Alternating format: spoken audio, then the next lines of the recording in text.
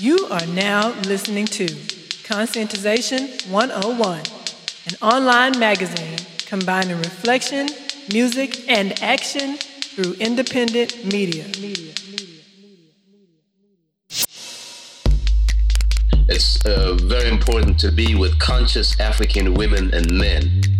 And I'm very excited to see Conscientization 101, to see Sister Zari there and the brother James, and to see that you have started an organization to conscientize the world, especially African people, about what's really going on in this world. Conscientization 101. A lot of these people right now in this conscious, so-called conscious movement, they're not actually living in that lifestyle. Fakers. That's why, obviously yourself, we're on the same sort of frequency. That's why you're listening to the same things I'm listening to, because we're sharing that same sort of thought. We want the same sort of things, and a lot of people don't want the same sort of things. Even yourself, what you're doing now is for the people. So everything is people-based. Globally conscientizing. What's making me proud of what this kind of connection here is that, no matter what is said, no matter what is done, you leave listening to our music with a feeling. The same way we're going to leave this conversation with a feeling. And that is the most important thing for I and I, the vibe and the energy and the feeling that you leave with, because you might not remember every lyric, but you're going to remember the feeling. So that's really important, and that's what I'm getting from what you're doing.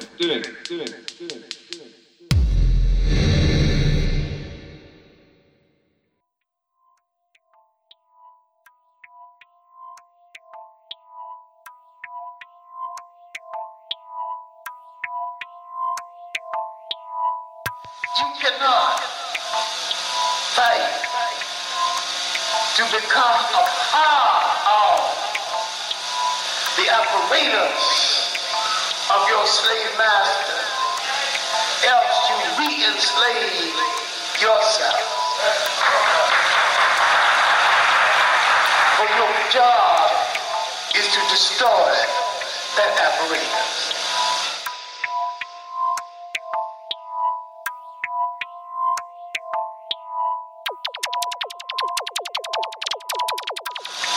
Remember, slavery is never abolished. Slavery is transformed. Now it is computerized. Only the slave can destroy slavery.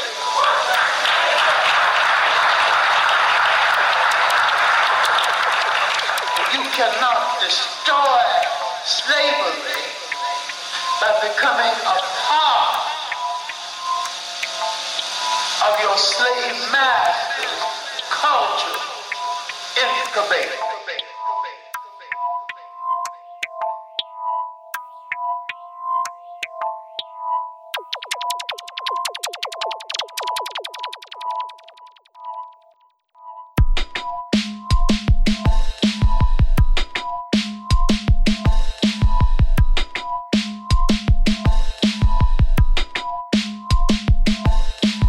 Looking again at the people at the crossroads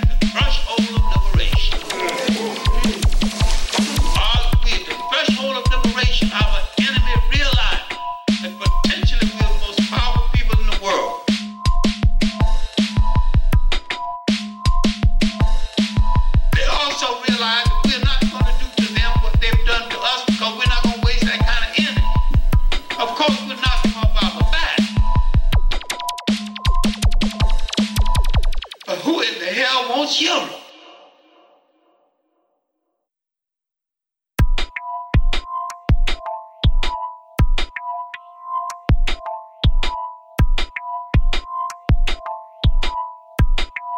But who in the hell wants Europe? If he wants to keep Europe, keep it without good wishes. But we want every inch of Africa.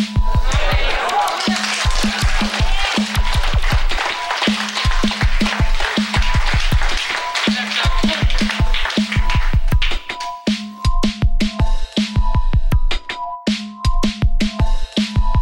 I don't divide nothing there or share nothing there that you're not willing to share with me in Europe. I sure don't share any power. This is why I lost patience with the nonsense about non-racial government in South Africa. Non-racial hell. I want an African government. Anybody can't live on an African government. The French don't argue about no non-racial government. They want a French-run government. No matter who lives there, it's the French-run government. If you don't like that, you can go home. Don't like their cooking, you can starve or go home. Don't like their law, you can go home. That's the government I want in Africa. Government so completely controlled by Africans is that it is your prerogative to leave if you don't like it. We'll show you where the airport is. We'll show you where if you want to go by boat. We'll show you where the harbor is. If you want to walk, we'll show you where the road is.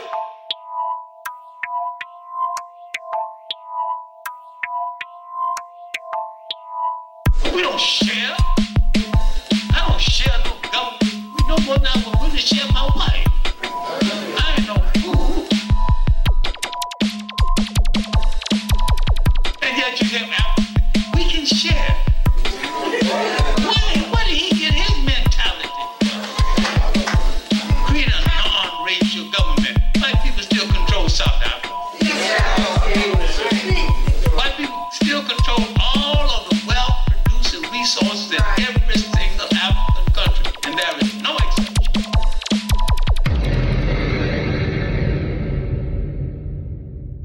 Conscientization 101. Welcome to another episode of Conscientization 101. Your co-host. Welcome, everyone, to another episode of the Conscientization 101 podcast. I am your host for this episode, Desari Sundiata, and I am managing editor for Conscientization 101.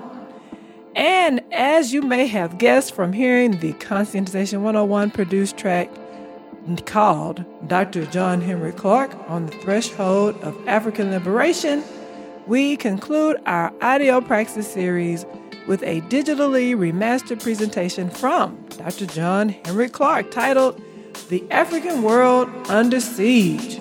So if this happens to be the first episode you've heard of the audio praxis series, let us explain where we got the term audio praxis and the description of what the series is all about. Audio praxis is a term coined by renowned African scholar and author Aikwe Ama, and it means the translation of ideas systematically embraced into structured behavior and lifestyle. Audio praxis is the yardstick that separates revolutionary performers from phonies, and that is in his book Remembering the Dismembered Continent, page 75 to 76. So, with this term in mind, we created our audio praxis series. Our audio praxis series is an extension of our Conscientization 101 produced tracks from our free gift musical commentaries featuring Dr. Marimba Ani, Dr. Amos Wilson, and Dr. John Henrik Clarke. These podcast episodes include lectures we have curated and digitally remastered from each of these African scholars in order to preserve these critical insights and analysis in the wake of an increasingly restrictive and controlled YouTube. We procured them from YouTube. All right, before we get into what will be discussed on today's episode, we wanted to give you a brief bio on our beloved ancestor, Dr. John Henrik Clarke. Dr. John Henrik Clarke, born January 1st, 1915, and passed away July 16, 1998, in the late 1960s through the late 1980s, was one of the foremost architects of the emerging discipline of Africana Studies / Africology as Professor of African World History in the Department of Black and Puerto Rican Studies at the Hunter College of the City University of New York, and as the Carter G. Woodson Distinguished Visiting Professor of African History at Cornell University's Africana Studies and Research Center. As an academician and intellectual, Dr. Clarke emerged as one of the leading theorists of African liberation and the uses of African history as a foundation and grounding for liberation. Under Dr. Clarke's formulation, liberation was defined not simply as freedom from European domination, but fundamentally as the restoration of African sovereignty. He explored history's utility in moving an oppressed and subordinated people from a position of subjugation on multiple levels to full status as a self-sustaining, self-defining, self-directed, free, and independent people on a global stage. Although a leader among European Academy-trained African intellectuals who joined the European Academy largely beginning in the late 1970s, Clarke's education and training were the product of a movement for the indigenization of African academic intellectualism in Harlem of the 1930s that can be traced back to the early 19th century. Okay, this brief bio on Dr. Clarke was paraphrased from the blurb of Ohati N.N. Touré's book, John Henrik Clarke and the Power of Africana History, Africological Quest for Decolonization and Sovereignty, which is in our Conscientization 101 library, also linked in our show notes. This presentation that we will be playing from Dr. John Henrik Clarke took place at the Slave Theater in New York circa mid-1990s. And in this presentation, Dr. Clarke discusses the following. The essence of power. The role false national consciousness, inculcated into African people, plays in the global disunity and subordination of African people. Why pan-capitalism, a term coined by Dr. Clarke referring to Africans embracing capitalist ethos, is antagonistic to Pan-Africanism. The sellout of Nelson Mandela and the African National Congress, the ANC.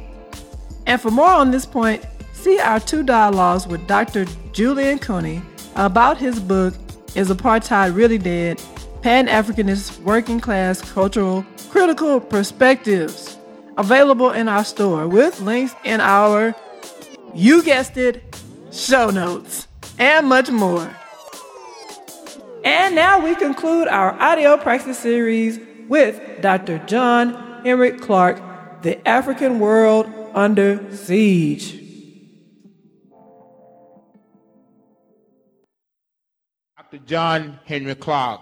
Let us give him a slave ovation. Dr. John Henrik Clarke. Dr. Clarke, how you doing? Thank you. All right. Thank you.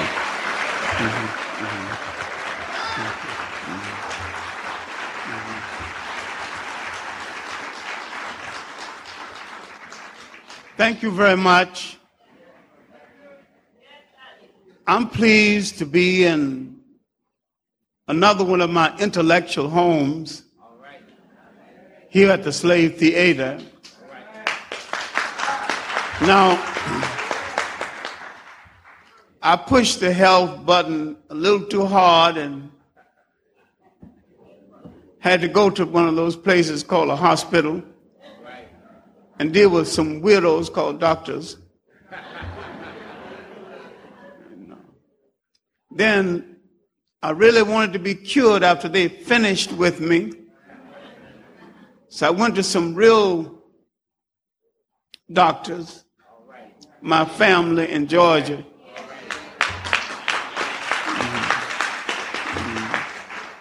And my sisters and the nieces and the nephews and all the family pampering and catering. I'm going to get it back together again. And coming back to New York City, I had to realize that I wasn't going to change the world in a week. Might take a month, even a year, then I might not be the one to do it. It's difficult for ambitious people to understand that whosoever God is, it's not them.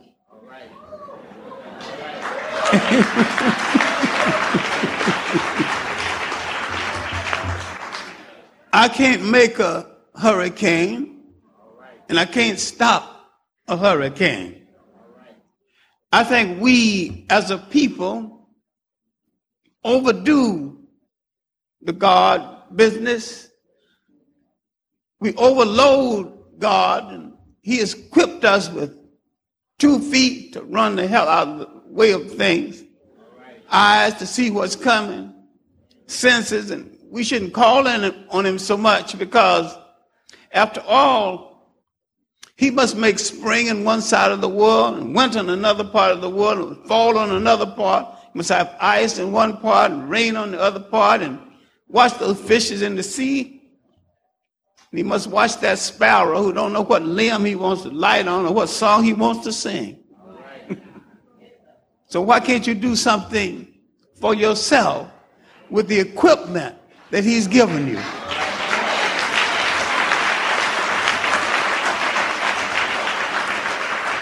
Now, my notes for tonight deal with the African world under siege.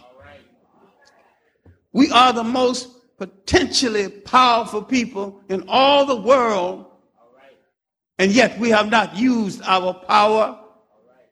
We have let people develop something called a new world order without consulting a single one of us, not knowing that the great mental wealth comes out of a continent that is ours by every law of God and man.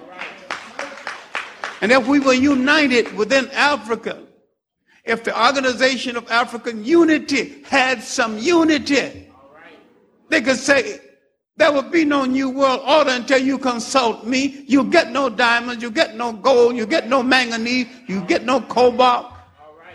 You get nothing out of this continent. And we can pull Western industry to its knees without firing a shot.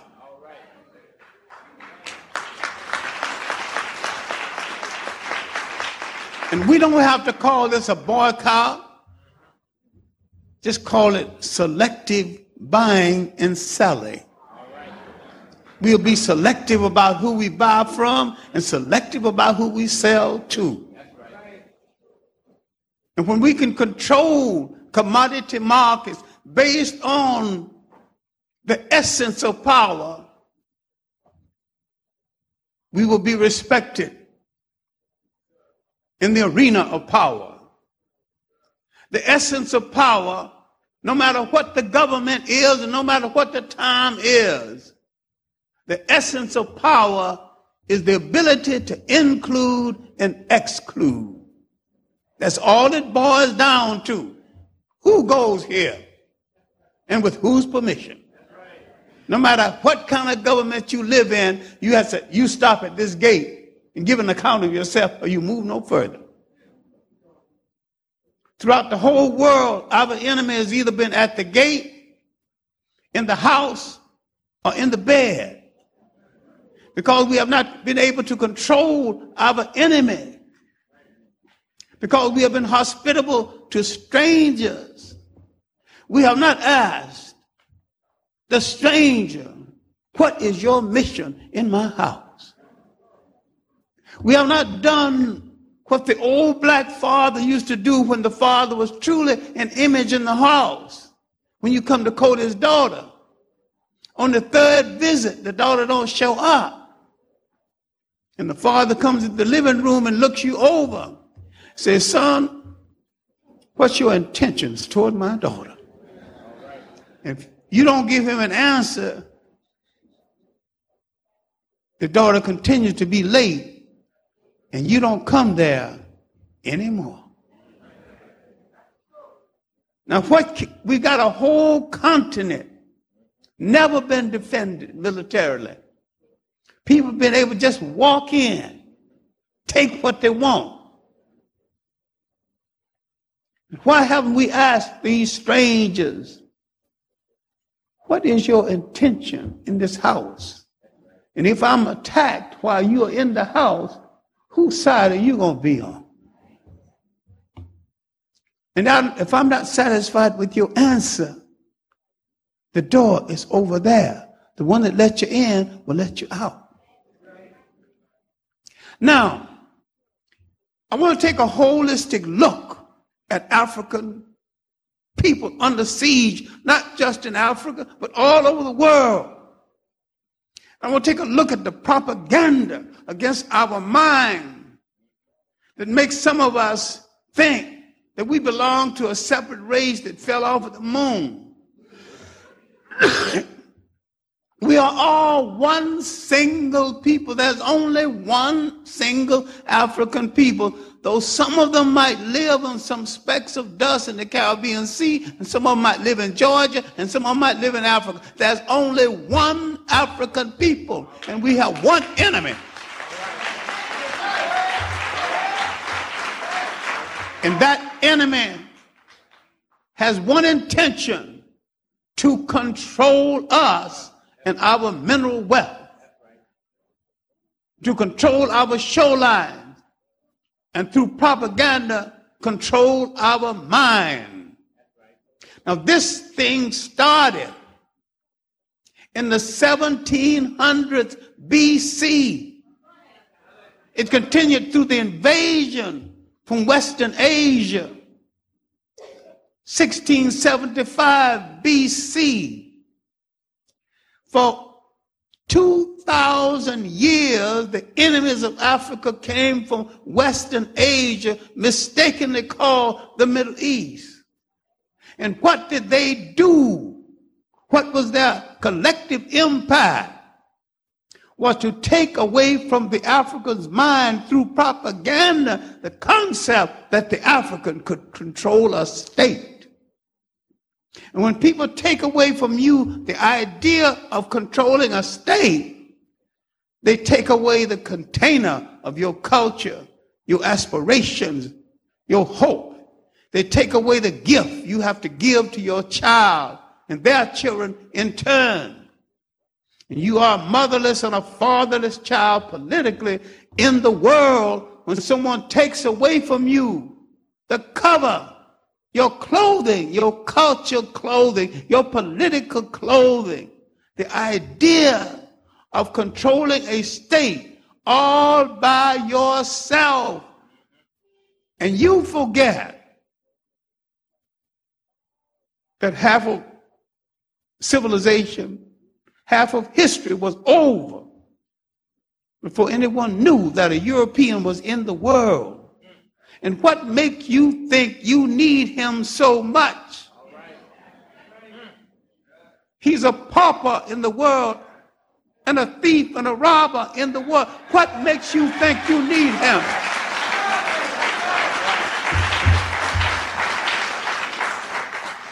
Now, to break the siege of African people, we have to stop playing games with each other. We have to stop identifying with our oppressor and our colonial master and identify with ourselves as an African people. We have to take our nose out of the air and stop boasting about our Dutch Scottish grandfather and uncles. We have to stop saying we are Britishers.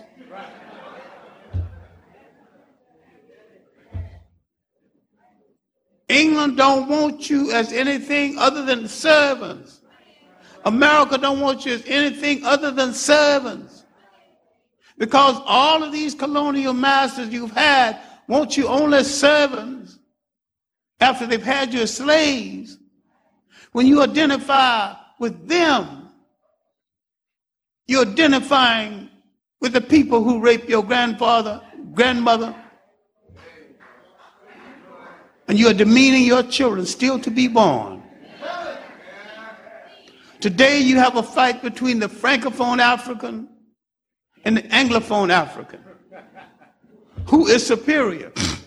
They're both talking about French culture and English culture. They're both talking about an oppressor's culture. They're not arguing about African language. Now, who speaks Wolof? Who speaks Zulu? Who speaks Ashanti? Who speaks French and who speaks English? And they both got their nose in the air looking down on each other over a foreigner's language. It's not their mother tongue. Who the hell cares about either one of it?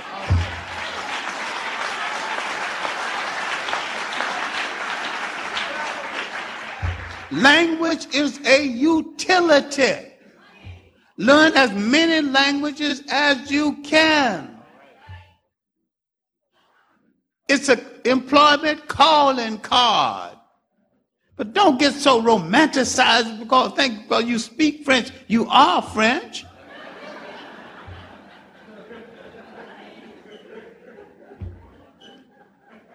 And because some Scottish man raped your grandmother, don't think that you are Scottish. You are the victim of a Scotsman. You're the victim in as much as he infused his blood into your family against your will. Now, the question is, how do we break this siege? But let's stop playing games with each other. What Reverend Sullivan is trying to do can be marginally beneficial if you handle it right. But you have to understand the difference between pan-capitalism and pan-Africanism. Pan-capitalism is American corporations dominating the wealth of Africa. Pan-Africanism is African people throughout the world controlling the wealth of Africa. In every country in Africa, without any exception, all of the wealth-producing resources are in European or white control. Recently, on a trip to Ghana, I discovered that the Ghanaians are selling the gold mines to South Africa. The Oppenheim, not selling it, has finished the sale. Their commercial bank, a system of commercial banks, carefully built by Western-trained Ghanaians, going to be sold to National City. They devaluated the money while we were there. Now, if you can't make a decision about the wealth of your country, a foreigner will decide whether you pay the soldiers, whether you pay your civil servants. They devaluate your money when they get ready. And sooner or later, they're going to demand your land as collateral. And when people take your land, they take away your nation. Land is the basis of nation. This is why I have not gotten so dewy-eyed over Nelson Mandela.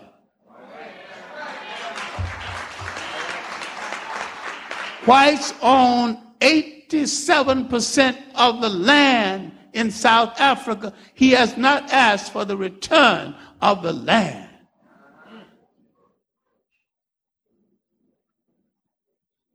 A small minority of whites. This one thing we have to get it through our skulls. We will share in Africa only to the extent that someone shares with us in Europe. And if we think we're going to go down the NACP route, we just got to have one near us. If we're going to buy this bag of worms called integration before we integrate into ourselves, there's not enough head examiners to set us straight. I'm not interested in Africans sharing with foreigner who was an invader in the first place, uninvited in the second place. in South Africa, in the rest of Africa. I'm interested in African rule. Now, if anybody lives in Africa, and this includes the Arabs, who cannot live under African rule, show him the nearest airport or transportation going, and tell him to find some other geography to live. Because nobody came into Africa to do Africa any favors. And everybody and everything that was brought into Africa from the outside did Africa more harm than good. Now this might break a whole lot of people's heart because you got some romance about these different religions. Judaism, Christianity, and Islam was the handmaiden of imperialists. It conquers belief. What made you think you needed it inasmuch as if you read St. Augustine in his interpretation of the conference in Nicaea, he said these people are trying to give us a religion we had 3,000 years ago. And if you read John Jackson's Man, God, and Civilization and Pagan Origins of the Christ Myth, you will discover that had Christ rose 2,000 years before, he could have read his own autobiography.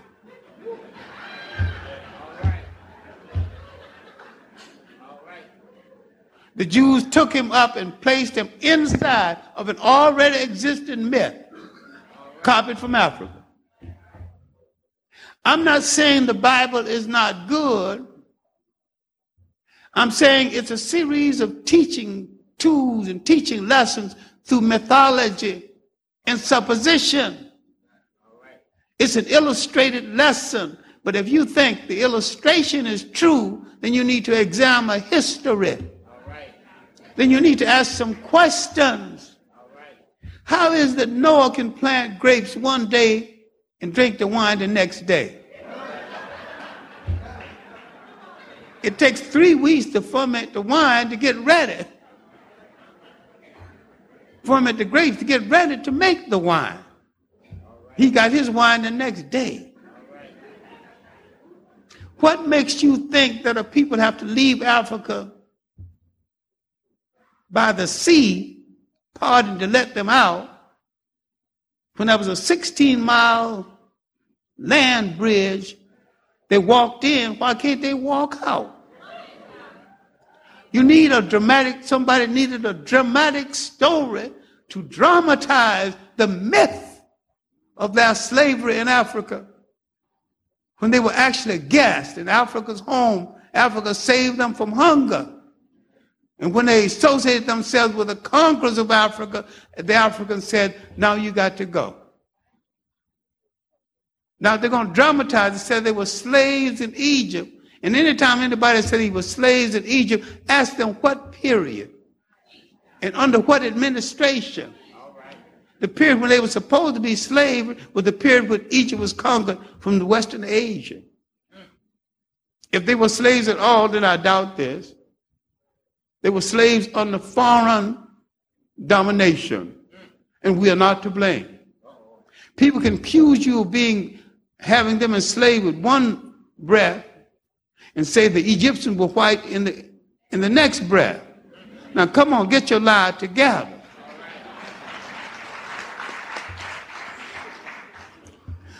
I'm a former Baptist Sunday school teacher, and I still have absolute respect for the Baptist church because it's closer to Africa in its ceremony than any other church. I'm also brave enough to admit that very often it is loud and wrong.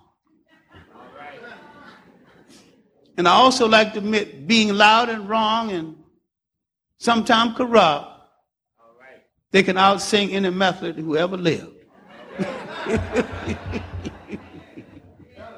Now, back to work, because we suffer today over a lot of things we haven't looked back at.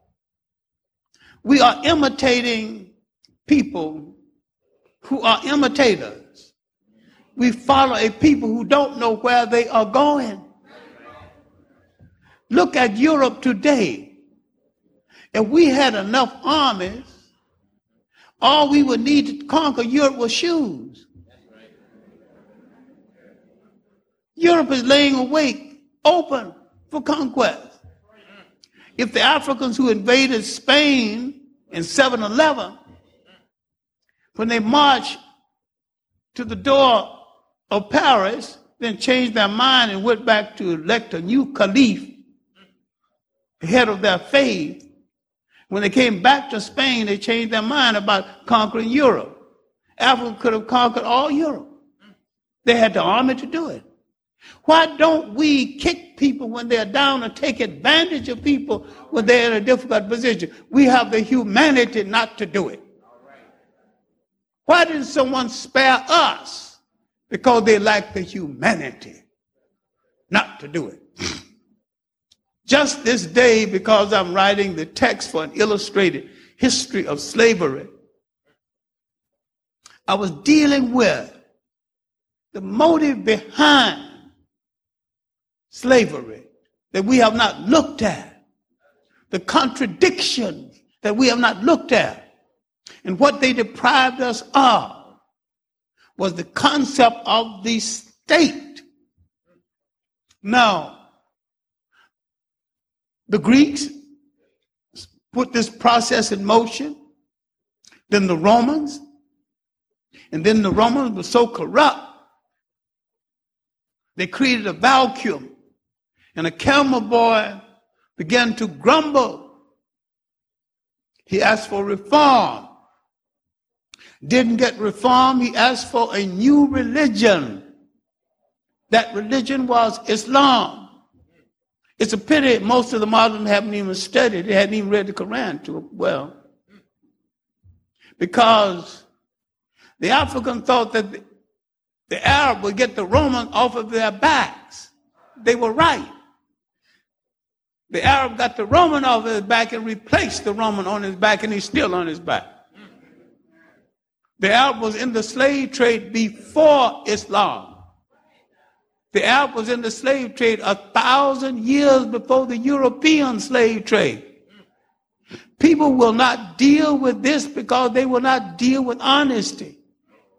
All religions, all fraternities, everything that touches your life must be an instrument of your liberation, or you must throw it into the ash can of history. We have no time for ceremony without substance. We must be led back to where we fell from, the control of the state, all by ourselves, and not the imitators of our colonial masters or our slave masters. This is our crisis all over the world. Why then is it that all of the wealth-producing resources of Africa, with no exception, is controlled by Europeans? They have convinced your mind that you cannot control the wealth of your own country. You cannot control the gold that comes from the ground in your own country. You cannot make the ships or manage the harbor in your own country. And so long as you do not believe this, you're going to turn this over to other people. And you need to study the history of the rise of modern Japan. When Perry went and kicked open the door, a great Japanese educator, Baron Tanaka, called the young people of Japan together and said, we will accept this humiliation and we'll work ourselves out of it, but it won't happen again. We'll send our children to all of their schools. And they did this. By 1905, they had mastered enough technique to take on Russia, kick Russia's butt, and people decided to leave them alone And they started a concept called the yellow pill, the danger from Asia. They were making the airplanes, everything. And not a single Japanese came home with a foreign wife. Now, someone needed to instruct the Africans coming to the West that if you bring a wife home, she should look like you. These other people don't fit into our culture, don't fit into our society. And I didn't send you away to find romance. I sent you away to develop technique and to learn a procedure that will make this nation free of foreign domination. You trained in England, you come back, you're an engineer with a collar and tie on. Good engineers don't wear no collar and tie on the job after hours, because good engineers do not just tell you what to do, they show you what to do. And if you got to lay a pipeline, they demonstrate with their own hands how to do it. Once you catch on, then he'll stand aside and look at you. Many times we go abroad and we come home, African bodies, foreign minds, and sometimes a foreign woman. But the foreign woman has a program. She's a spy in your camp. And a spy in your bed. She's an element of control. Now, I've met a few halfway decent interracial relationships in my life, but this is not anything that I advocate. I do not advocate pan-capitalism either, because I know that capitalism was based on the money and the resources they captured in the slave trade. I know the whole of the Western world, its might, was based on this. Because I've studied the history of Europe after the Crusades, the history of Europe searching for something in the East, sweets and spices, something to put on that gosh darn awful European food that they could eat it. The slave trade saved the economy of Europe. And the slave trade varied, but the slave trade is still intact. And because we have not listened to our greatest messengers, we are dependent on other people. And if they take a holiday, we don't know where to get a loaf of bread in our own neighborhood. But if we ran the stores, we'd keep some stores open. We have to develop a concept of making jobs for each other, because we are being pushed out of basic jobs. I'm not talking about high-tech jobs now. I'm talking about stewardship on the railroads, bell captains, head waiters. Many black men educated a generation with these tips. And jive these white people being a strategic Uncle Tom. There's a difference between a Tom and a strategic Uncle Tom.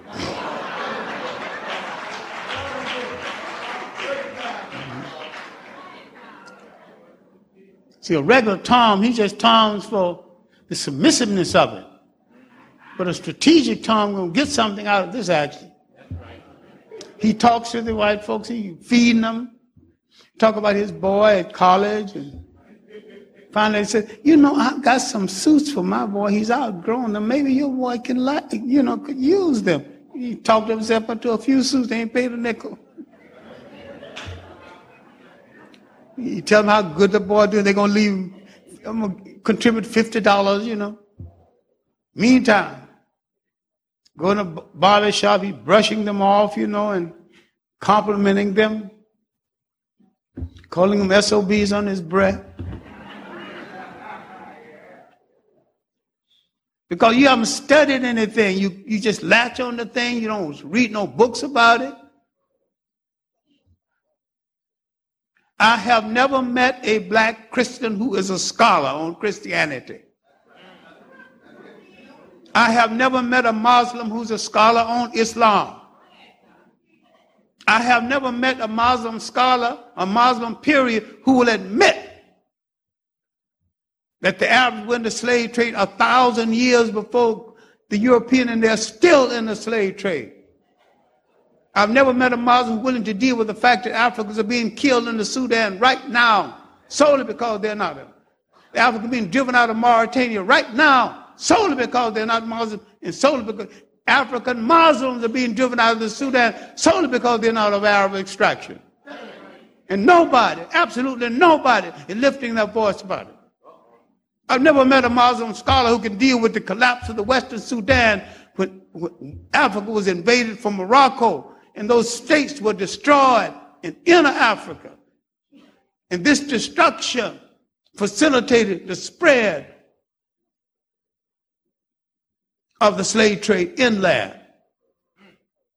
Now, while we're dealing with Africa under siege, when we deal with the fact that part of this siege is coming from North Africa, as another siege is coming from South Africa, and that nobody came to Africa to share any power with Africans or to be ruled by Africans or to be ruled in relationship with African people.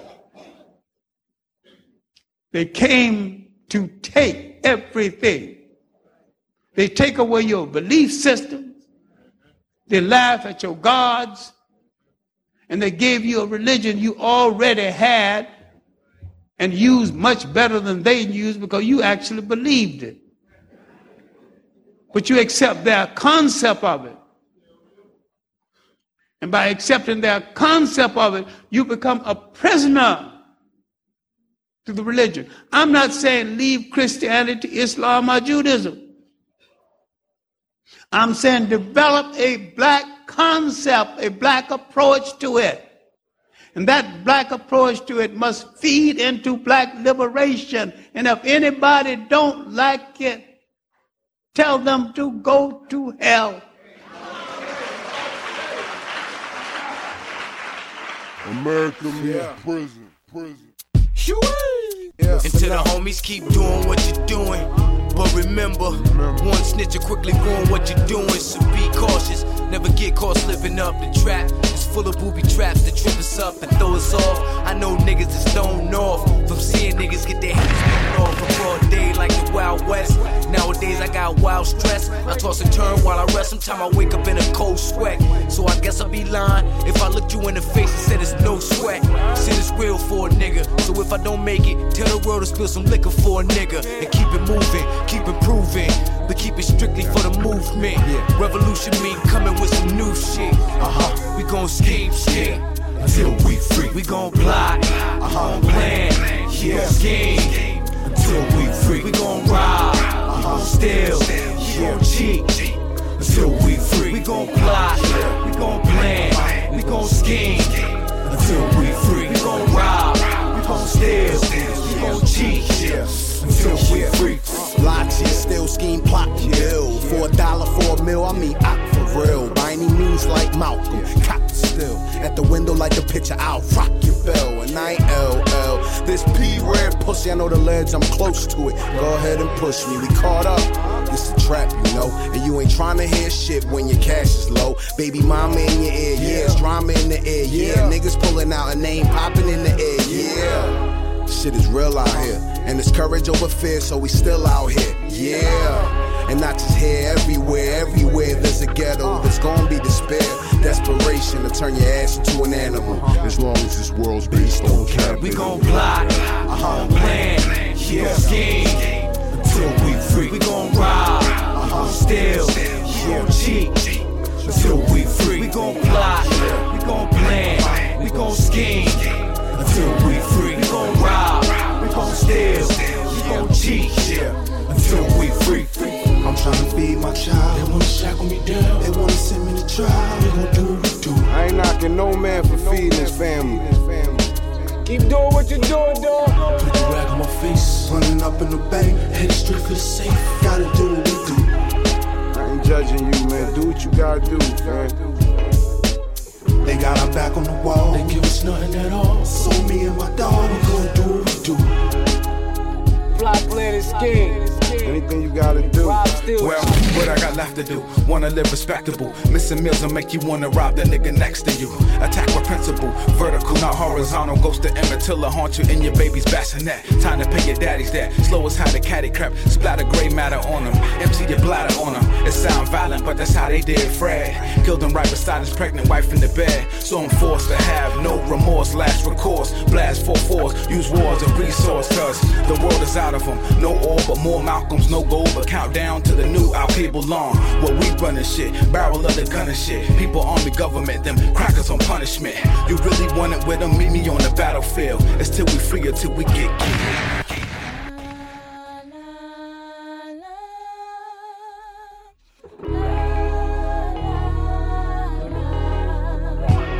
We gon' plot, plan, scheme until we free. We gon' rob, steal, cheat until we free. We gon' plot, we gon' plan, we gon' scheme until we free. We gon' rob, we gon' steal, we gon' cheat until we free.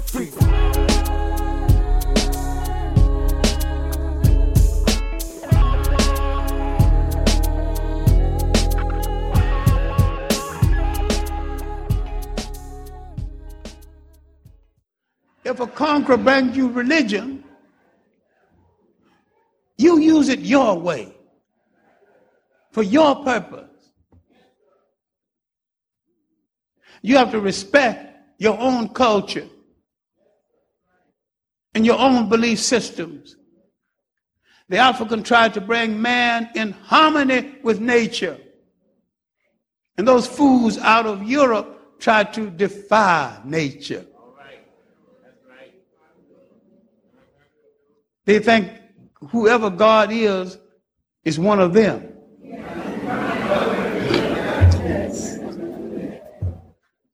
When a hurricane hits, they sometimes wonder, now, how are we going to break this siege? We must get back the main thing that was taken away from us, and that is the concept of the state. The ability to manage the state and manage it well. We must take some pledges. Our leaders must do some radical things. I once advocated that Martin Luther King should stand before a black audience and take off all of his clothes except his underwear and say, I declare from this day forward, I will wear no clothes that my people don't make. I will wear no shoes people don't make. I will eat what comes from my people's farm. And I will never ride in a limousine until my people make a limousine. He could have revolutionized black industry. Now you know how well we like to see the pastor dressed up. Our best tailor will be on that needle and on that machine, making the pastor have more suits than he can wear. I'm not saying boycott, but selective buying. Not only patronize each other, learn how to be courteous to each other. You cater to custom.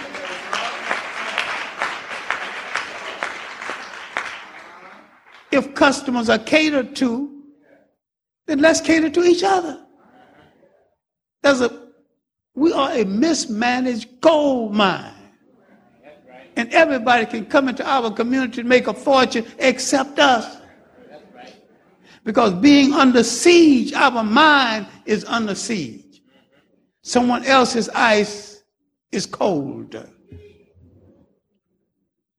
It's that belief in yourself. We have suffered a tragedy over and beyond that of any other people on the face of this earth. We have suffered a brain transplant. We're using someone else's brain, someone else's thinking, wearing someone else's clothes. Suppose we said we will wear the shoes we don't make. Who do you think is making the shoes for Flowshine?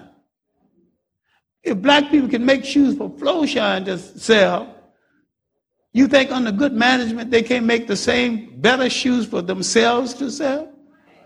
So it's not a matter of not being able to do it, but doing it under your own management and having your confidence. Now you got whites in the personal care business. Dairy Africans in this country use the word African in their advertisement. They're going to copyright a word in the dictionary? We don't see the contradiction in this? We could have saved Johnson Products. His black wife sold it to a white company. We don't think about loyalty to each other, loyalty to the people. Where are our young executives going to be assured of a job? Where are our children going to work? They're going to be turned out of these white firms sooner or later. They're being turned out every day. People are employing East Indians. And sometimes they employ West Indians or Caribbean people to show that they have contempt for black America. One of the reasons why this move against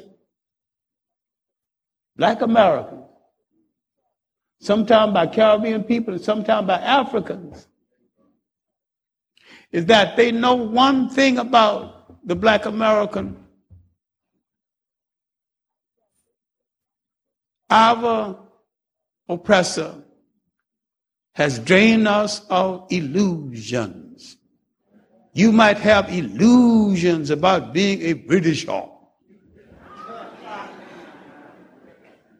You might have illusions about belonging to France.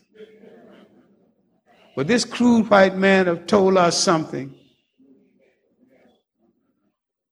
that we remember. He has said, you're not wanted here. You don't belong here. So you ain't got no damn illusions about being American, because when you fight for America, they still don't want you. Now, Colin Powell might be able to get a taxi quicker than I can, because he's a little bit on the light side. John Johnson of Johnson Publishing, he's about the same complexion and he's tall, so they can see him first.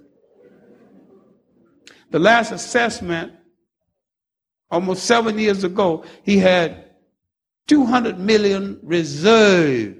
He can buy 10 taxi fleets.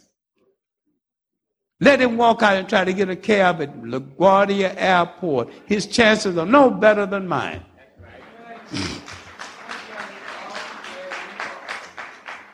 And once we understand that, we cannot transcend this beautiful color that our ancestors and God was gracious enough to give to us. And we should not try. Because it's a badge of honor, so wear it like a badge of honor. You know, I like it. I wear it well. I dig it. I thank my mother and father.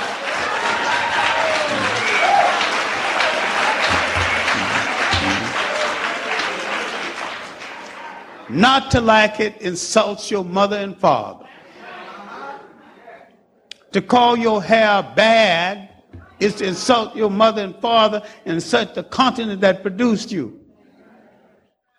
Because that coarse hair helped you against the sun on the continent that produced you. If it was soft and curly, you probably wouldn't have been here talking about it. There's no such thing as good or bad hair. Good is what nature gave you to cover you, what nature put you down. So we have to stop all of this nonsense. We have to stop all the ceremony that has no substance. Now, I'm not against any of the belief systems of the world, although some people in them gets on my nerve because they're not going any place and they're hiding behind a lot of religious ceremony to keep from being in part of our struggle. Some people in struggle in one of the religions, they don't vote, they don't do anything, they don't participate in any activity in the community. They're out of the struggle. And yet when I go to Ghana, when I compare 1958, when I went the first time, and when I went a few weeks ago, Ghana is a nation of Jesus freaks. They're scratching at Nkrumah's grave and not dealing with the fact that they betrayed Nkrumah and his dream. Because the dream was Pan-Africanism, not Pan-capitalism. Now, I know Reverend Sullivan, and I think he thinks he is sincere, and maybe he is.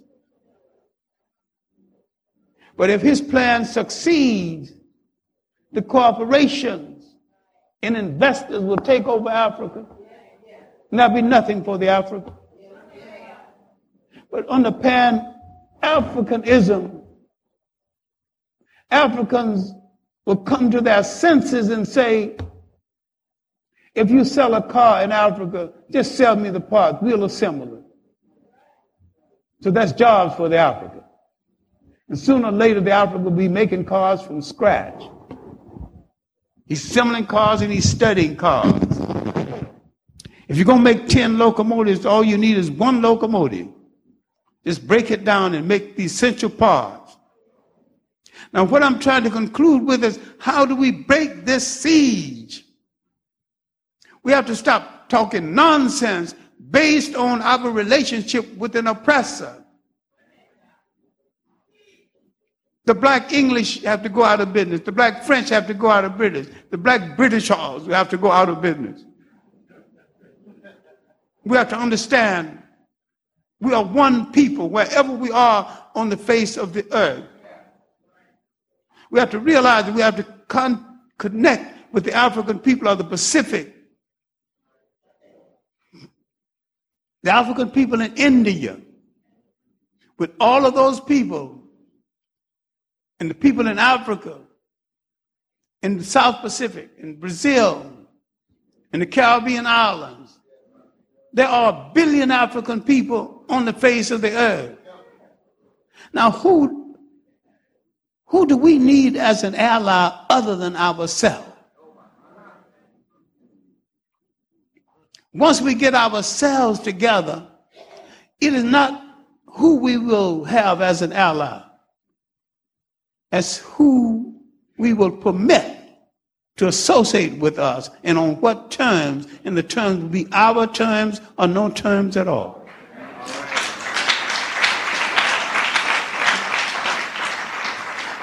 Then we would have freed our mind from dependency on slave masters and former colonial masters, and realize that everything of worth in our country must be controlled by us.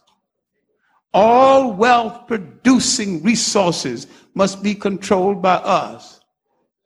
And we wear no shoes that we didn't make. We wear no clothes that we didn't make. We eat no bread that didn't come from one of our farms. Once you become self-sustaining, you'll understand what goes into the making of the state. Then you will have to look back at your greatest messengers. See what Booker T. Washington had to say. Stop calling Booker T. Washington a Tom. Booker T. Washington, if you understand him, especially his Atlanta Compromise speech, Booker T. Washington was one of the most unique black con men who ever lived. Black people couldn't give Booker T. Washington the kind of money to build and hold Tuskegee open. Read his Atlanta speech called the Atlanta Compromise. Compromise hell. Read it. When he was telling blacks it's better to own a truck farm than to sit next to whites at an opera. And whites, oh my God, he believes in segregation. Give Booker some more money. Every time, cash down your buckets where you are. Then he told whites that in the South, we have not only fixed your food and nourished your children, we have followed you with tear-dripped eyes to your grave. Give Booker some more money. Booker was conning those people out of millions of dollars. Carnegie thought so much of Booker T. Washington, he put $500,000 in the bank and told Booker T. Washington, go get the interest. Each year, the interest is yours as long as you live. Now, the interest on $500,000, even 75 years ago, Booker died in 1915. Well, inasmuch as my age has been printed so many places, I guess I was born in 1915. The interest was $20,000 or $30,000 a year. Now, Booker T. Washington did a whole lot of things we need to examine. He became literally the dictator of black America. But he was dictating an educational policy based on self-reliance. If you wear shoes, learn to make shoes. If you live in a brick house, why not own a brick yard? That's nation building. That's self-reliance.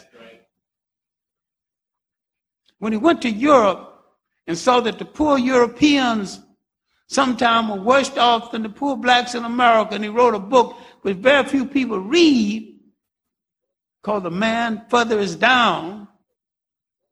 He saw the connection between the poor people of the world and thought they had no right, no business fighting each other. And they don't really. A poor white person got the same enemy as a poor black person.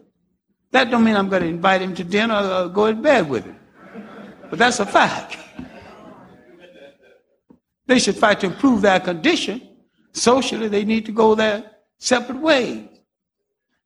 So again in Booker T. Washington's speech, when he said that we can be as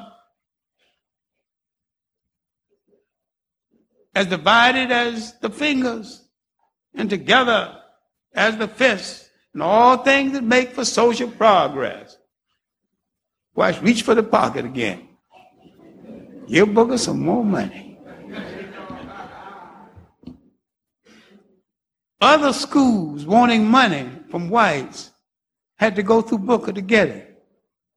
He not only built Tuskegee, he had to build Piney Woods School, other schools in the South. You call him a Tom? Did you do it? The schools are still there. Did you put it there? Then we got to look at Du Bois and stop all the nonsense about there being a fight between Du Bois and Washington. That was a difference of opinion. It wasn't a matter of needing Du Bois or Booker T. Washington. The matter was the same then as it is now. Du Bois and Booker T. Washington. We need Booker T. Washington for the education. We need Du Bois for the culture and the political. We still need it that way. Put the two together and look what you got. They were both master teachers and major intellect. Du Bois coming from New England. Washington come from the rural South. They were both teaching nation building, nation reclamation, get back what slavery and colonialism took away. Now, after the death of Washington, and Du Bois moved to the center stage of leadership briefly until the emergence of Marcus Garvey, who broadened the picture now. Let's reclaim our Let's go home. Let's go home in our own ships with our own sea captains. It was a great and noble dream. The money was lost, but nobody cried, nobody sued. He took us down Dream Street. Psychologically, we needed it. Newton Baker, the American Secretary of War, had told the black American soldier coming back from war, your lot will not appreciably change because you had fought in World War I. And to prove it, black children were burned to death on bonfires in East St. Louis. It was called the Red Summer. Garvey went to Chicago and rallied the people and told them, look, they don't want you here. You were kings and queens in Africa. You can be again. You were sea captains once. You can be that again. He was good for our ego, good for our spirit. And he built the largest black organization before our sense. We need to read what he wrote, not what was written about him, read that too. But first and foremost, read Marcus Garvey's fundamentalism. Most Garveyites don't even read Garvey very well. I don't want to talk about Roy Innes at all. That's a separate lecture. One day, I will discuss the bastardized mind, black mulattoes, black in skin and mulatto inside of their mind. Terribly mixed up.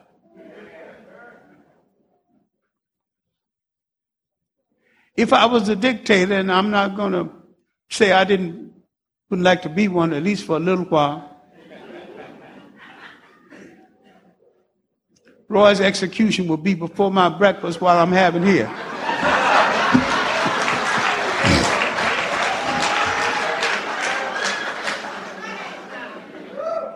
My last word on the subject is that I wish his mother and father had slept through that night and not disturbed themselves.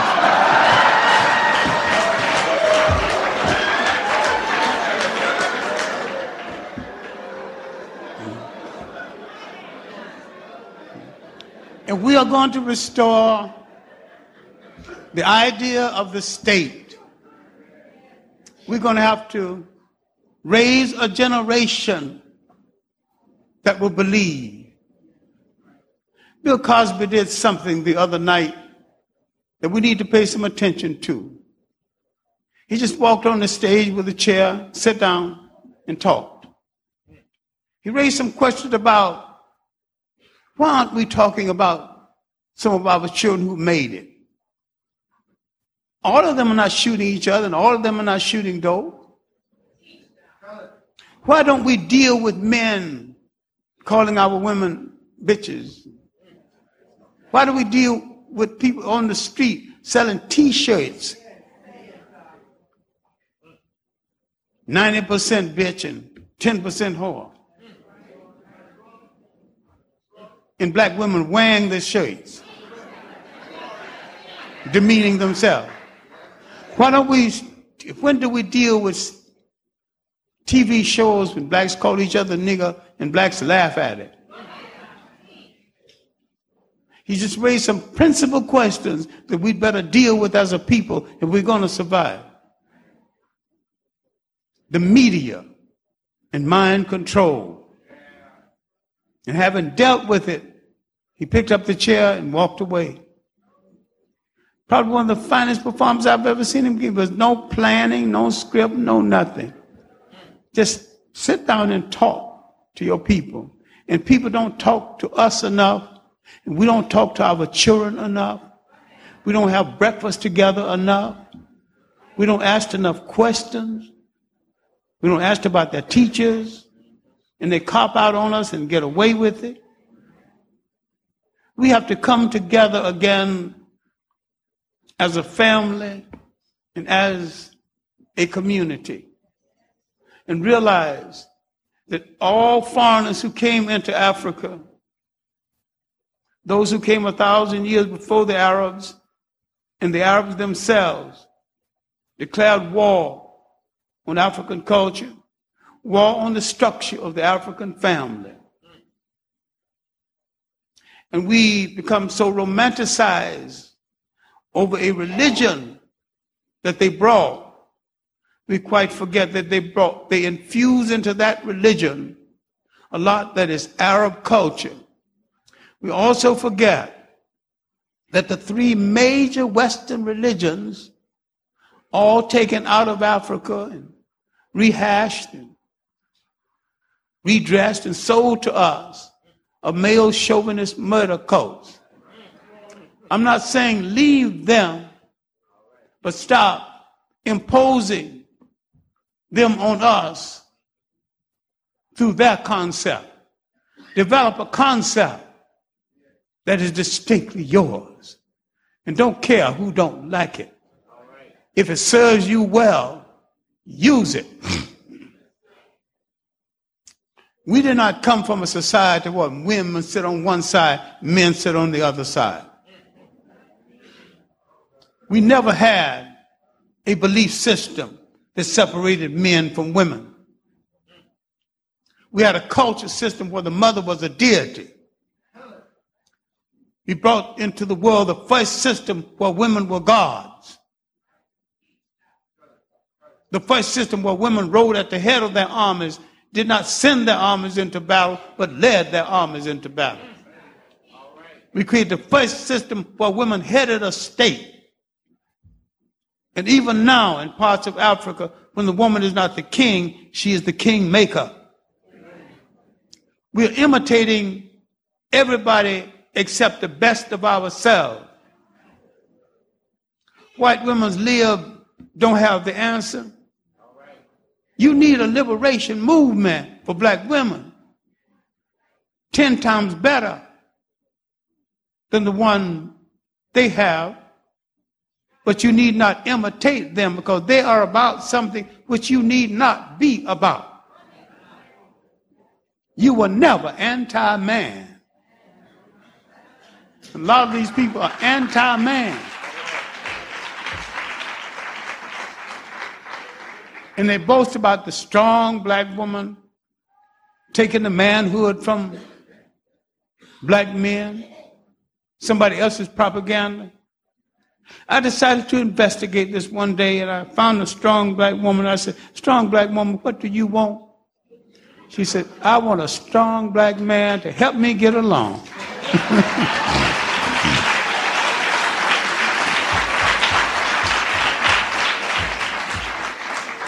What we need to do is to come back to ourselves, talk to each other again, stroke each other again, love and pamper each other again, draw strength one to the other. We need to start visiting grandma the way we used to. We need to tell the kids, if you don't behave yourself, I ain't going to take you to grandma. They know grandma got those cookies ready, the cake ready. Sometimes she make a special cake just for the children. They can sit down and eat that little cake before the others get theirs. Grandmama's supervision. They ain't going to miss all of this. They're going to behave themselves just to get the grandma's hugs and kisses and her cakes and ice cream. Why don't we be like we used to be? Let us start by saying good morning to each other, at least occasionally. And we'll get accustomed to saying it all the time. Let us draw up a plan for our own salvation and explain it with some kind of simplicity to ourselves and our children. And let us understand that faith has not spared us for an ideal purpose. We gave the world its first humanity. Faith has spared us to give the world its next humanity. And to give to our children a program of salvation and liberation so that they can in turn give to their children and wait for the still more beautiful ones waiting to be born. Thank you. Dr. John Henry Clarke, let's give a big hand.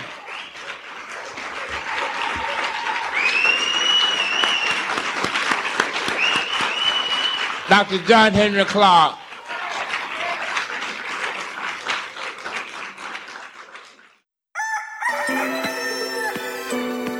Yeah, woke up feeling like the young black Jesus. Child of the Most High, I know my dad sees us. Can't leave the streets alone, the streets needs us.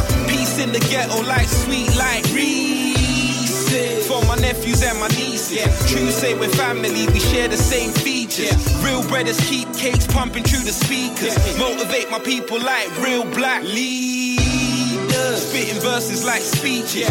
Real life shit, pussy old think I'm preaching. Carrying the cross while you're listening to Yeezy. You know what? Cause I'm the young black Jesus. Got the cream, no peaches. Stack look fat like wells on beaches. Man stay deep like a well, no secret. Flowing on the beat like a skipper on the sea. Trying to cop block the black leaders. Can't leave the streets alone, the street needs us. Black nose, black lips, black features. You know what? I'm the young black Jesus. They tryna cop block the black leaders. Can't leave the streets alone, the street needs us. Black nose, black lips, black features. You know what? I'm the young black Jesus. Feeling like the young black Jesus. Forgave Judas for moving so devious. Pigs like the Romans, still trying to eat us. Racism still alive, feds still beat us. Stars in the hood, but the world don't see us. Stories in the book, but the world don't read us. Telling them the truth, but the world don't believe us. If we can't reach them, how they gonna reach us? Put it in a hook and the fans come see us. Rappers on a hype, storm in a teacup. Get a little cake, lazy ones put their feet up. Same ones asking where the hoes and the knees up. Drop me out, mate, I'm still trying to get my peas up. Even when it's up, I'm still trying to get my peas up. Graduated, but I see the lies that they teach us. When you go church, you don't see the black Jesus. They trying to cop block the black leaders.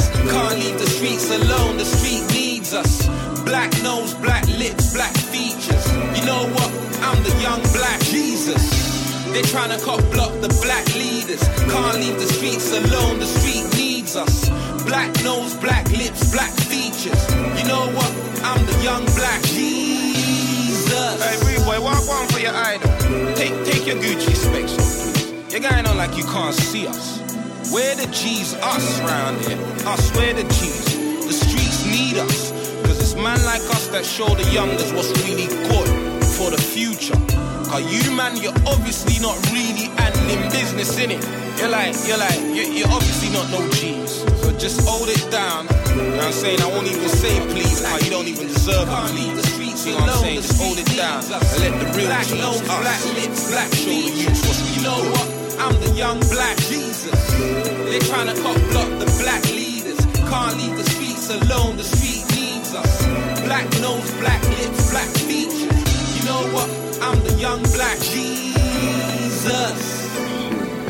Like Jesus, you know what I mean? I think I'm me because I'm black Jesus. I'm me because of God.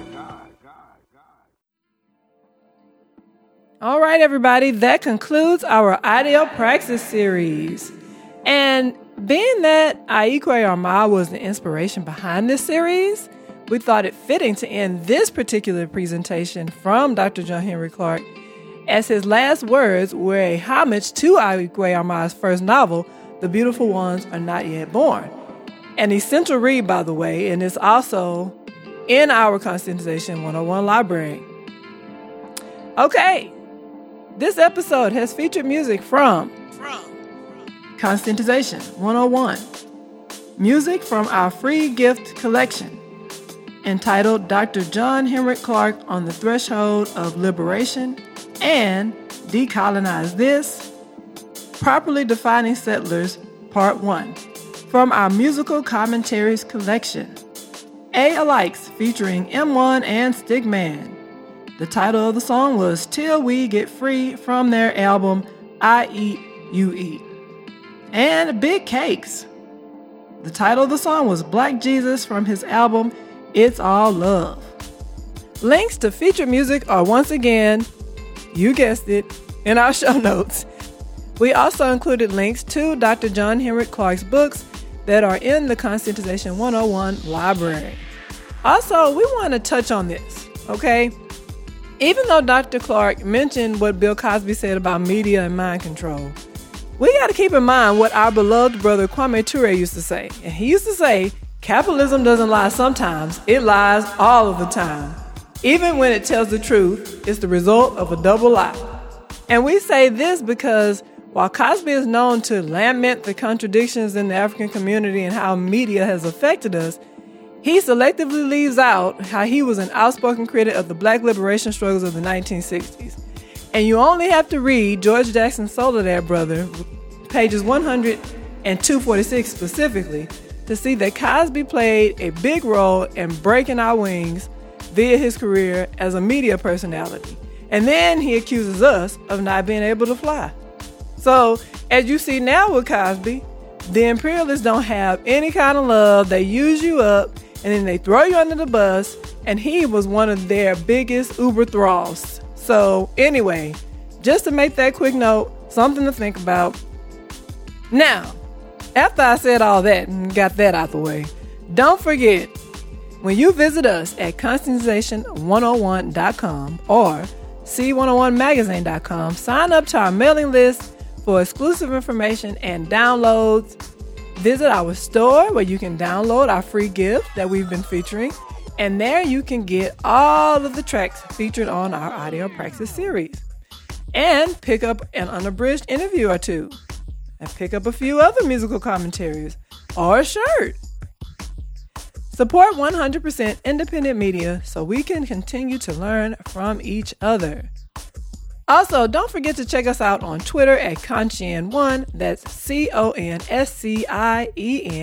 and the number 1, on Facebook at Conscientization 101, and Instagram at C101 Editors. Also, before we get out of here, we wanted to let you know that for the past 6 months, we have been developing a series that we will be producing on a regular basis, in addition to our interviews, that will be dropping really soon. And we will be giving details soon, and the first to know will be subscribers on that mailing list. So go on the site and subscribe today.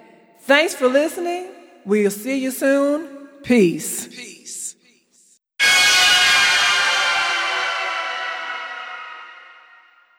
Conscientization.